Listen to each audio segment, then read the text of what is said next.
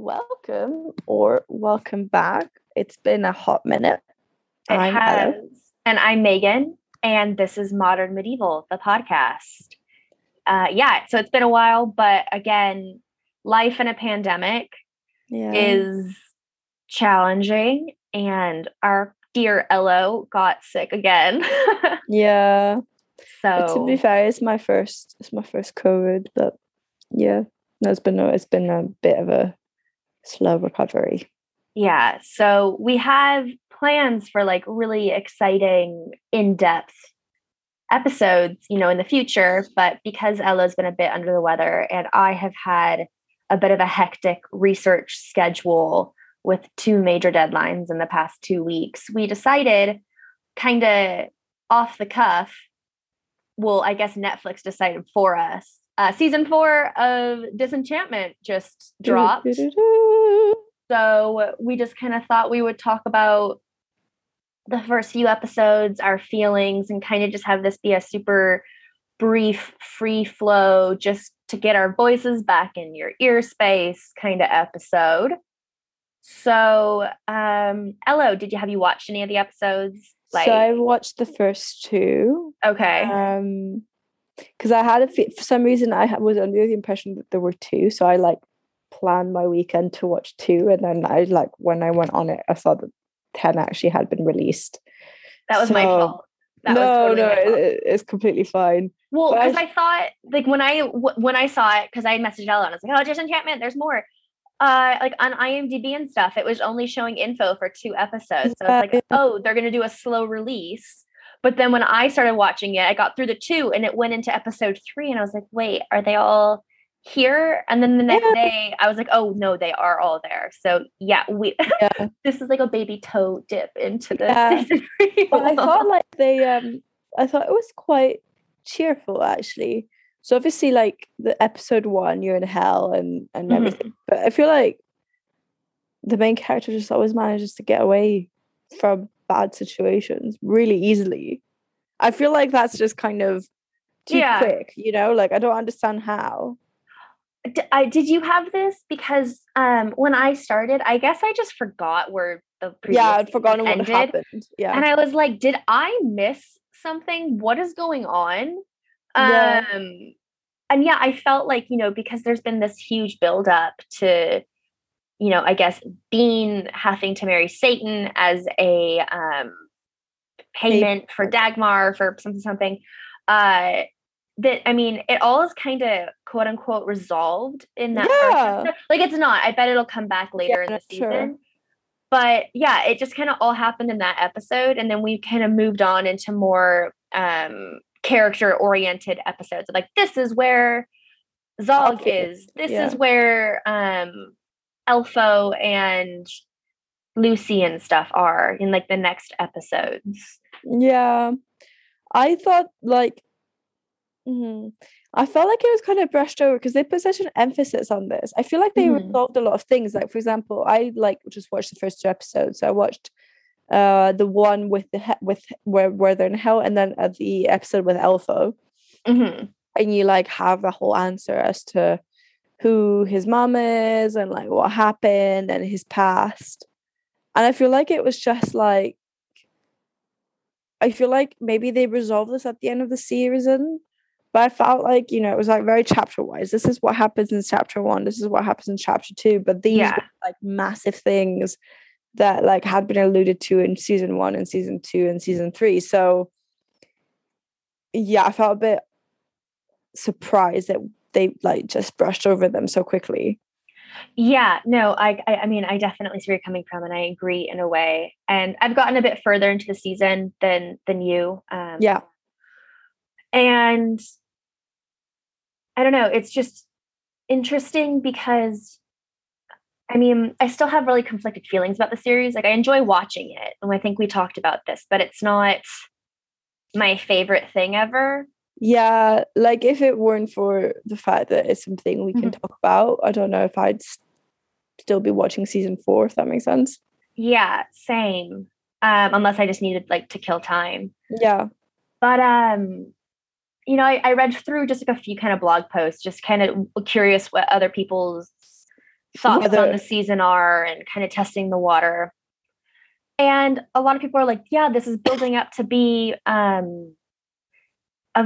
like a show that could potentially continue going on and like world building and character building. And I'm just kind of like, I feel like they just keep creating obstacles that feel out of nowhere to keep the storyline going rather than a coherent or cohesive whole. Like a telenovela, kind of. Yeah. Or like a soap opera where they're just like, what's the twist going to be this time? And I mean, I guess that, you know, the creators who like made The Simpsons and like Futurama and stuff, that is definitely a part of their process. Their storytelling style. But I don't know, I just feel like with the setup of this series and that I'm a little exasperated. No, I agree with you. I feel like the series I like the most are the ones where like they start episode 1 and they know what the final episode will be. And then they change things along the way, and obviously like different seasons mean that they change the storyline more or less, but they have a final idea. Yeah. Like this is just kind of like taking you on a ride just for the sake of the ride, you know? Yeah. I mean, and there are definitely shows that I love where you're on the ride for the sake of the ride. Like It's Always Sunny in Philadelphia or Arrested Development was good with that for the first 3 seasons. And then it, you know, jumped the shark and went off the rails. But I agree with you. There is something really powerful in a series that has the end game in sight the entire time. And also I have found that a lot of series, when they're successful, they overstep their bounds, even if they see that end line, you know, like there are quite a few series where I'm like, oh, you should have just stopped at season 5, but you had to do 7 or 9 seasons and it's just drawn out. Yeah. And you kind of lost some of that oomph. You know, as a Buffy fan, some people say that happened post season 5 for the final 2 seasons. You agree? I see the merit in it, but season 6 is my favorite season. And I think that it's like where it ends is quite strong. So I think that's kind of an exceptional example, but I mean, I'm trying to think of like other series. Like some people say that with like Gilmore Girls, right? Or it should have ended sooner. But I get that they were going with like Rory's college experience. Yeah. And then you have shows like fucking Grey's Anatomy that oh my god, that ended on so long ago, but it's just a cash cow at this point. And I loved Grey's Anatomy. Oh my god, I did too. I must admit that like since season 10 or something, once they killed off like a few of the main characters, I was like, this is not getting to the point where it's not interesting. Yeah, spoiler, but yeah, season 11, after the plane crash when they kill Lexi and McSteamy, I was like, I'm done. That's ripped my heart out because they both, it was just and there's an episode in like that season 12 following where Christina is just like, we've been through 2 bombs, ferry crashes, plane crashes, shooters. Like she listed all the like crazy stuff that had happened, and she was like, what next? And now they're on season like 15, and I'm just like, I don't get it. It's a bit much. Like it's also boring. Like at some point I think she catches COVID and goes into a coma and sees everyone again. Oh, see, I don't even know. I totally tuned it out. I was like, I have no more patience for this. Or another series is which was a hard one for me, and now that it's officially over, I need to see how it ends. But Supernatural, the first 5 seasons are fucking amazing. And the creator Eric Kripke was like, this will always be a 5-season series, like because he had the end in sight, you know, and that didn't happen. And there's 15 seasons. 15, that's a lot. And they hold up quite well, I would say, until season 9. You're like, okay, this story arc is still, it works, viable, you know. And then it gets into this crazy angel and demon mythology and quest. And I mean, that mythology, the complexity of it, I admire. But as like a storytelling, you're just like, what more can they go through? Just end it. Yeah. But yeah, now that I know that it's over, I'm like, okay, I have patience to watch 4 more seasons but yeah, with Disenchantment, it's because we haven't finished the season, I guess maybe we will pedal back on kind of like what we're saying. Maybe this story arc continuation resolution is kind of like false friend stuff. Who knows? But yeah, it is back. So we've still got some modern medieval, in the atmosphere, in the air. It's definitely having a return. We've got the new David Eggers film coming out later this year. That's Vikings, which, those are super popular right now. And so the medieval is definitely making its kind of presence known, which is nice. Yeah, no, absolutely. And I don't know, Ella, if you saw like the Oscar, poll nominations and everything like that, but people were like, oh, The Last Duel got snubbed. And even though we literally just covered that, I was like, I forgot that was even a contender, like in the calendar year for this. That wasn't a good film. But also, yeah, like, I mean, like Jodie Comer's performance was great, as was Adam Driver's, but yeah, nothing exceptional. No, that wasn't worthy of anything. But yeah, so it was just kind of like, oh yeah, but that happened. Well, yeah. Oh well.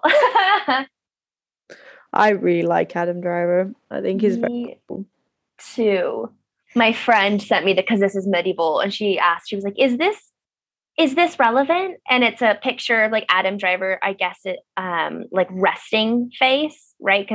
And it says, some people have resting bitch face. Adam Driver has resting, quote, professor of theology listening to his students present a report on religious symbolism and medieval art that they copied off of Wikipedia, end quote, face.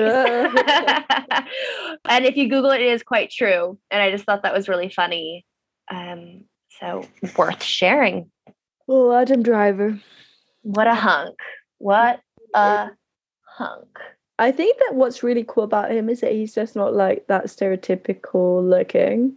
So I feel like that's what is also his appeal, personally. Yeah. No, I mean, he has a very narrow, sharp face. I mean, he has a big nose. Yeah, but he's just, his massive man. Yeah, massive, but like skinny but muscular man with these like fucking huge hands that you're just, I mean, I also have baby hands, so I'm like, they're so big. But yeah, so as we said at the top of this episode, we'll have some more exciting things to share in the future when we are not COVID brain / post article and chapter submission brain. Yeah. We're hoping to bring in some literature into your space, some more kind of outside the Eurocentric medievalism space, trying to set up some guest episodes and everything. So please bear with us. We sometimes trickle through with silly little episodes like this, but this is just a side project. Exactly. So, the expectations should be, modest. Yeah.